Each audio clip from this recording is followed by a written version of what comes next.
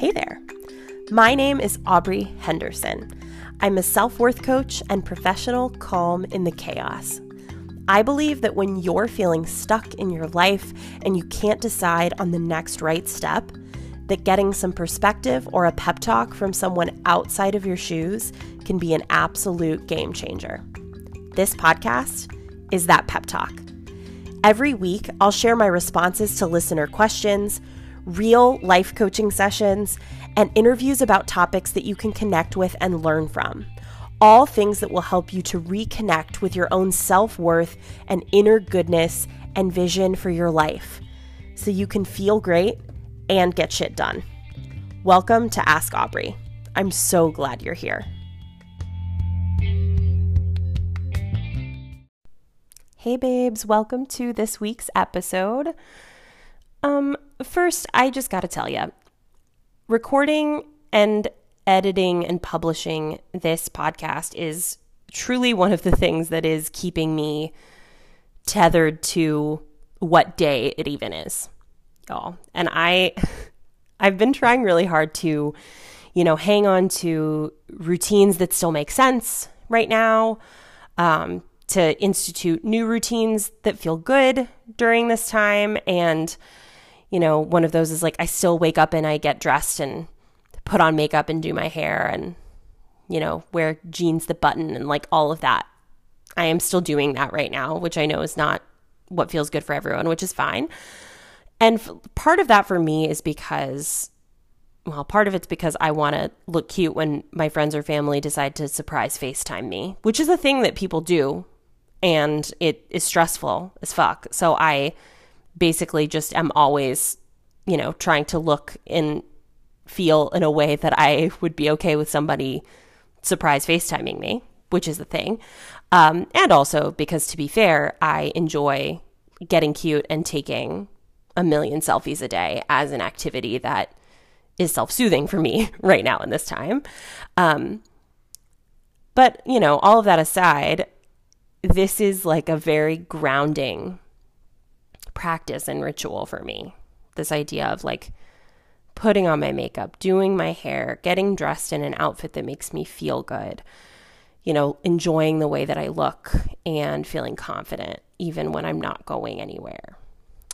And, it helps me to just like have a moment to be by myself. I mean, when I'm getting dressed and when I'm putting makeup on, that's some of the only time in my day that I'm like alone in a room with the door closed without people in the room with me. And so, that is feeling like a really important practice right now. And, the routines that are kind of newer mostly are food related, admittedly. That is where we find comfort in our house. And so, on Fridays, we ordered donuts to be delivered, which has been also a fun thing to take pictures of. We order bagels on Saturday mornings. We do delivery for dinner one night a week. We're also like trying to support the businesses in our neighborhood that are still open. Every either Saturday or Sunday, I've been trying to go to the, small natural grocery store that's like slightly out of the way, but that sells the tulips that I really like because fresh cut flowers make me happy and, bring some joy into our home when we can't really be outside.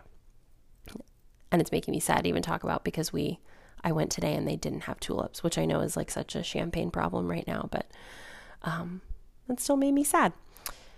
Anyway, all of this is to say, I hope that you are also finding rhythms and rituals and routines that feel good to you right now. Things that are keeping you some semblance of, sane amidst a very scary and uncertain time. And for me personally, I am thankful that creating this podcast continues to be one of those sanity preservers for me. And I'm super grateful to you for taking the time to listen. So thank you. Okay, so now we can talk about the actual topic for this week. So I'm finding in talking to folks right now that regardless of the particulars of our lived reality, whether we are able to stay at home, whether we are working, whether we are at home by ourselves, whether we, have a bunch of kids running around in our home, whether we're, living with our in-laws or extended family, I'm noticing that for a lot of folks, there's this, common experience of feeling a little bit more turned inward. And what I mean by that is like just spending more time in your own head, whether that's a function of like just having more quiet space to think, whether that's a function of like being stressed and anxious and scared, whether that's a function of like normally we would go out into the world and do things that would distract us. That's definitely true for me, distract us from kind of the noise inside of our own heads. We're not able to do that right now. And so, because we're spending that time in our own heads, that means a lot of us are hearing more from someone I like to call our inner critic. And so if you don't immediately know what I'm referring to when I say inner critic, you might have a different name for this concept. So maybe for you, it's your inner voice, or maybe it's your ego. I've talked to folks who literally have a human name for this entity, okay? But basically what I'm referring to is this is an internal voice that sends you messages about yourself, okay? An internal voice that sends you messages about yourself.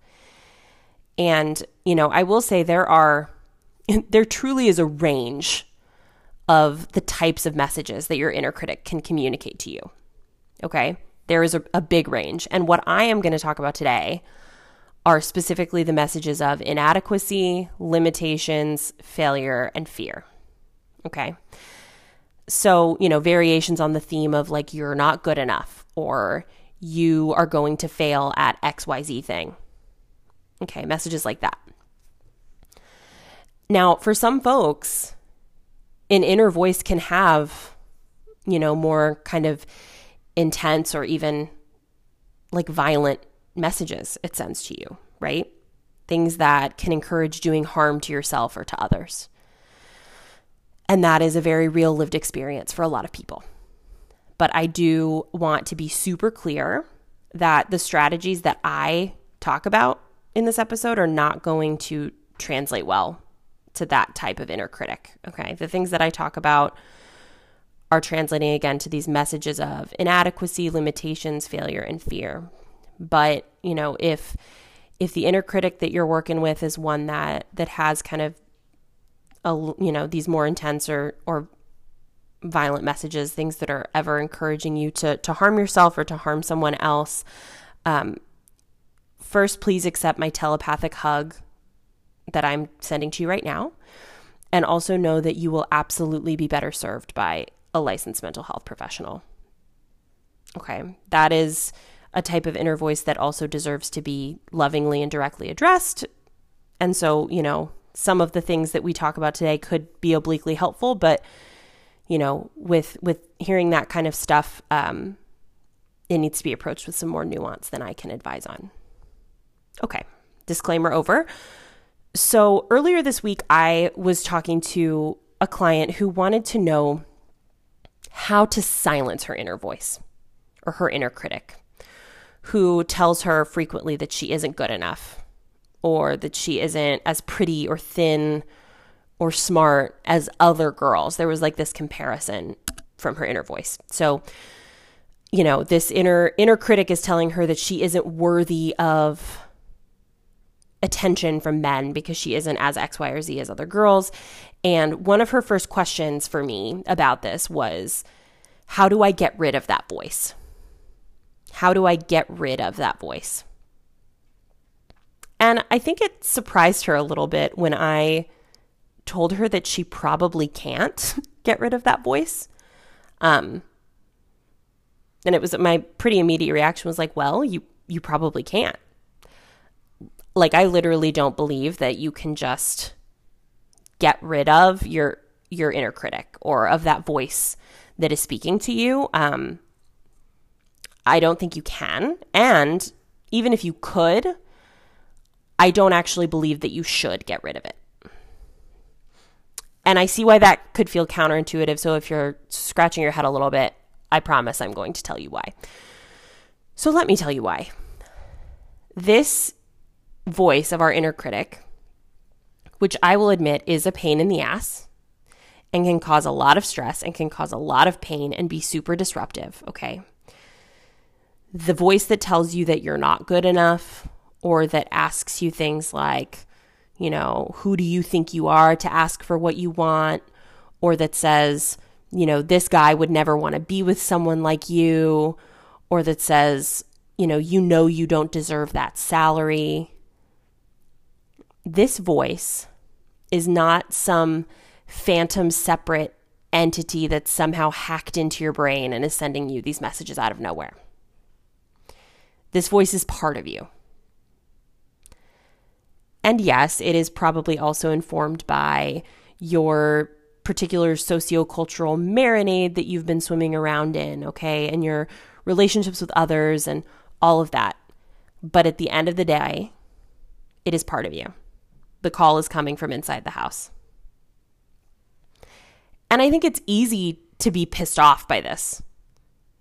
Like, I feel like I see so many kind of inspirational quotes or motivational quotes out there about, you know, just silencing or ignoring your inner critic and, you know, just pushing through and just doing the brave thing and, you know, ignoring what your inner critic has to say, and suddenly you've accomplished bravery. You have arrived. Congratulations. But I would argue that this is oversimplifying. I think that silencing it or pushing it down or even making it the bad guy, making your inner critic the bad guy, is not the move. You know, if we're looking to move to a place of greater self-awareness and greater healing and, you know, integration of all of the parts of us, I think the move is actually to befriend your inner critic, to be curious about it. And to do that, we first have to understand what this inner critic even is and where it comes from.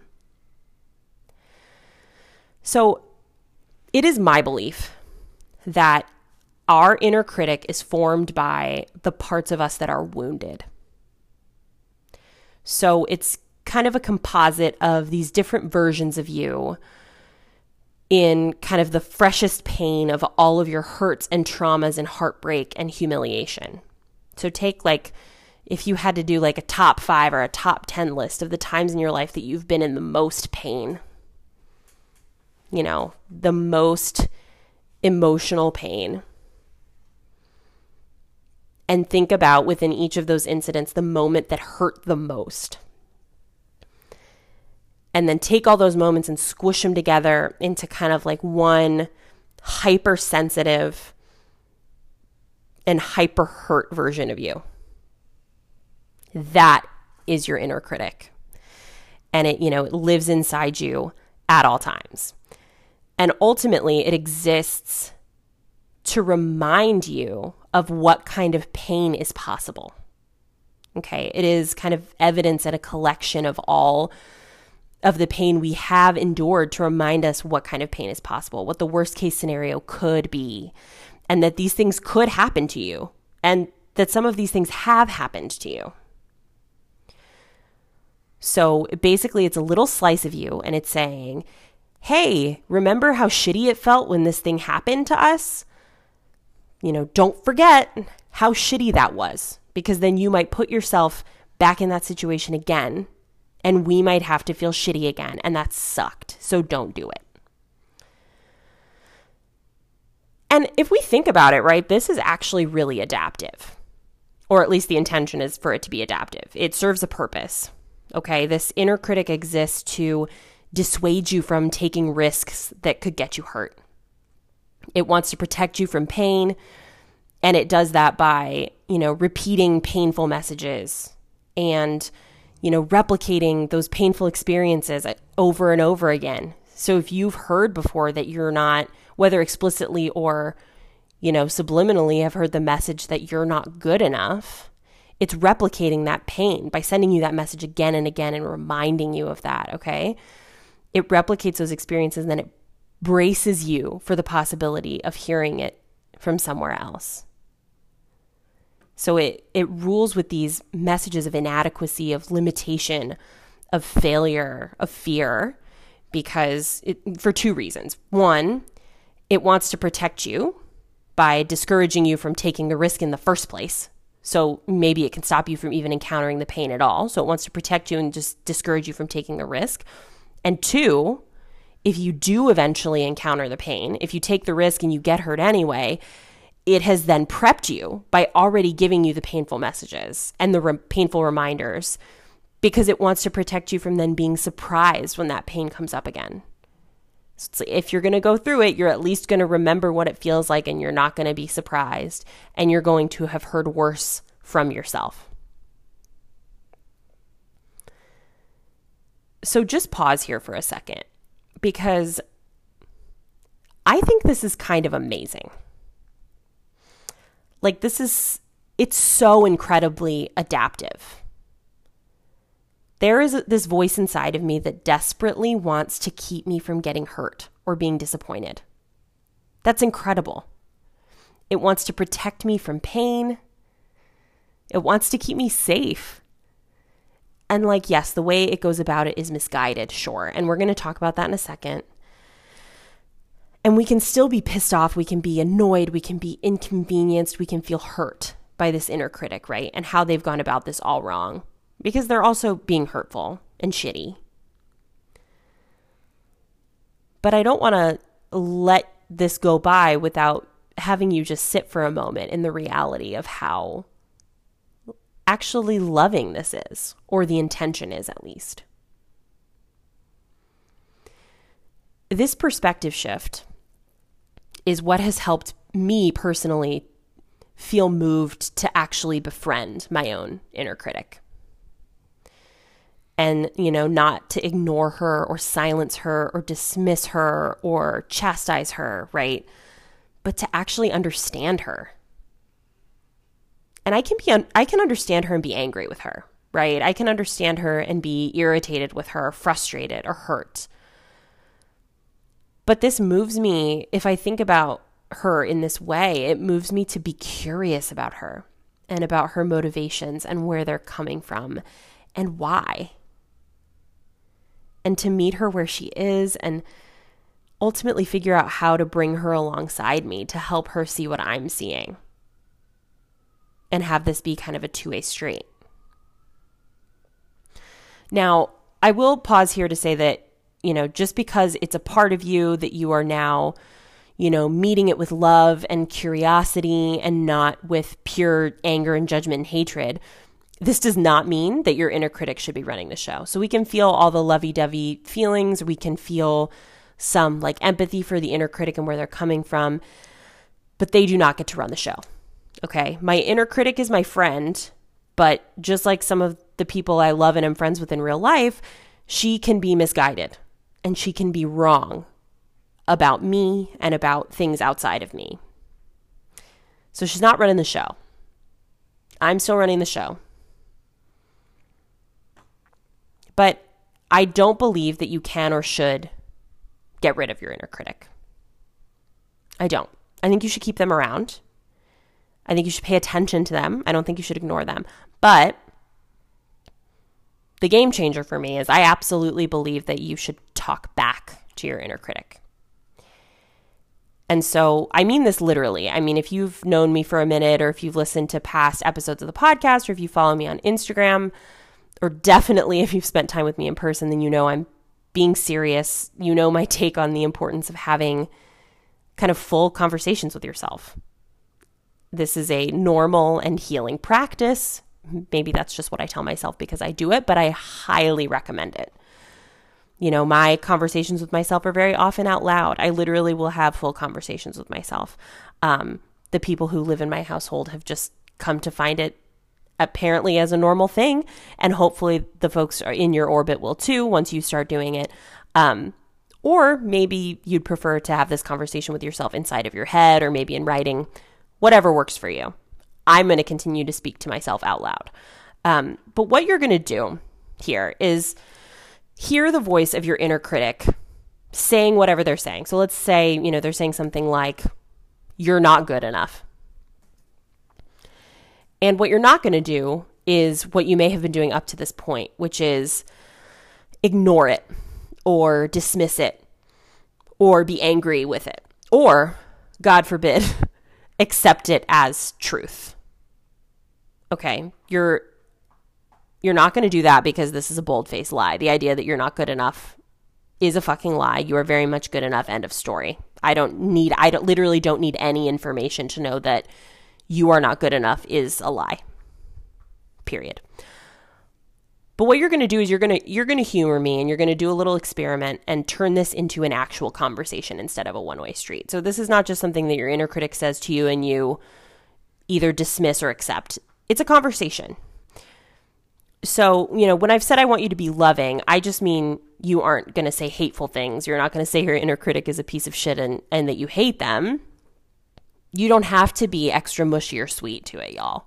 So you can absolutely be assertive. You can push back on the ideas exactly like you would if you're talking to your friend or your sibling or your partner, okay? You should let it know when you think that what it's saying is just pure bullshit. And you can do this in a fairly forceful and assertive way. You can say, I hear you, but you're wrong. That is one way you can respond. You can also meet this piece of you, though, with some radical love and tenderness and softness and kindness and curiosity. And this is the route that I tend to go. And that's because for me, my inner critic is about 13 years old.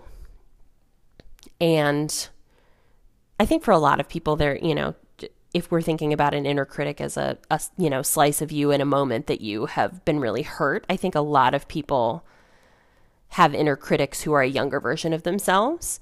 But mine is 13. She's very, very insecure about herself and her place in the world and how much she does or doesn't matter to the people around her. And so when she speaks to me and she says some shitty things, I know that she is just hurt and afraid, and she's puffing herself up, really. And listen, she can be really nasty, but she actually is pretty easily disarmed if I approach her a little more gently. So, common things that I hear from my inner critic, right? The one I get a lot is that, no one will ever love you because you're not blank enough. Okay, so no one will ever love you. You're not thin enough. You're not pretty enough. You're not smart enough. The list goes on and on.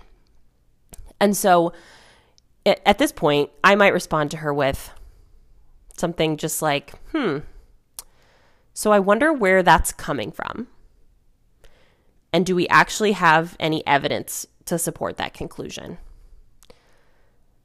This is something also that what's interesting about having this inner critic that is a younger version of me, and also having sisters who either are teenagers or who were teenagers in the not so distant past, is that, I imagine how I would talk to my younger sister if she was like, no, if she said, no one will ever love me, I'm not blank enough.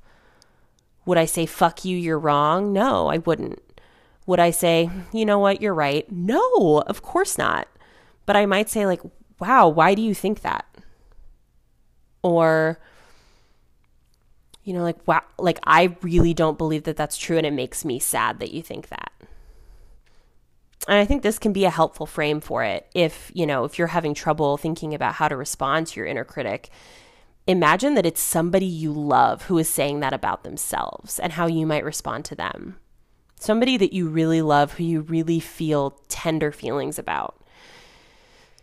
And they said something that just was bananas unkind about themselves. And, try to respond similarly when you're speaking to your own inner critic. I read something the other day, and now I'm going to need to pull it up so I make sure I'm using the actual correct wording of it, but that just I found to be really moving in thinking about how to talk to yourself like you would talk to someone you love. this says, it's a Nikita Gill quote. It says, "I'm so afraid of disappointing the people I love. I often forget that I am someone I love too. And I need kindness just as much as I believe the people I love do." I often forget that I am someone I love too. Ooh. And I shared that to my Instagram story, and I had like no less than a dozen people respond to it and be like, holy shit. Because that's a frame that I feel like we don't take enough. And it feels really straightforward and kind of simplistic, but like, if you're thinking about this inner critic and the way that your inner critic is speaking to you, the way that you're speaking to yourself, and how to have a conversation about that. Your inner critic is a piece of you, and a way to practice self-love is really straightforward, y'all. Talk to yourself like somebody that you love, because you are somebody that you love. And so, when my inner critic says to me, another really common one I hear that will be familiar to my fellow Enneagram 2s out there, one I hear from my inner critic a lot is, I'm only worth loving if I'm useful to others. And so if I imagine somebody that I love has said that to me, because somebody I love has said that to me, I have said that to me. But if it's a useful exercise for you, separate yourself from it. Imagine that somebody in your life who you love and you feel, softness and tenderness towards says to you, I'm only worth loving if I'm useful to others. What would you say back? I imagine if my wife said that to me, and I would say to her like, oh my God, that's a harsh thing to say about yourself. Why do you believe that? I don't believe that. Or can you think about a time that you felt loved just for being who you are? And, maybe that conversation maybe it's a bridge too far for you to feel like you're having that conversation with yourself. I get that not everybody is me and totally comfortable talking to themselves in a full conversation. And so if it's helpful to you to do that exercise as if you're speaking to someone else, that's fine. Maybe it's helpful to write it down. Maybe it's helpful to write down the thoughts as you have them and not engage it in the moment, but come back to it later. But being sure that you're not just letting those thoughts kind of drift away. Really making sure that you're not internalizing them and accepting them as truth, but knowing that they can be the beginning of a conversation is so important. And it's really healing. So my assignment for you this week, yes, I'm giving you homework, is to try this out yourself. And so the next time that your inner critic is piping up or, spewing some ugliness to you, I want you to do 3 things. So the first thing you're going to do is remember what your inner critic is. Your inner critic is the most wounded parts of you, using painful messages of inadequacy, of limitation, of failure, and of fear to discourage you from taking risks and to protect you from more pain. It is not an external force that is hacking your brain. It is part of who you are. So number 1, remembering what your inner critic is. Number 2, take an intentional position of loving kindness and curiosity toward your inner critic. So resist the urge to just dismiss it altogether or to blindly accept its messages as truth. So take an intentional position of loving kindness and curiosity toward your inner critic. And then number 3, have an actual conversation with your inner critic. So this can be out loud or otherwise, but ask questions and be curious about the answers. Okay? Have an actual conversation with your inner critic. I am already excited to hear how this goes for folks. So please, reach out and let me know if you do try this and what that experience is like for you. I love you and all of your inner critics, and I hope that you have the best week.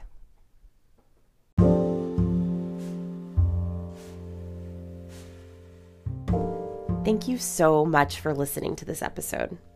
If you loved it, please take a second to subscribe on your favorite platform, leave a rating or a review, and take a screenshot and share it on social media or with a friend who needs to hear a message like this one.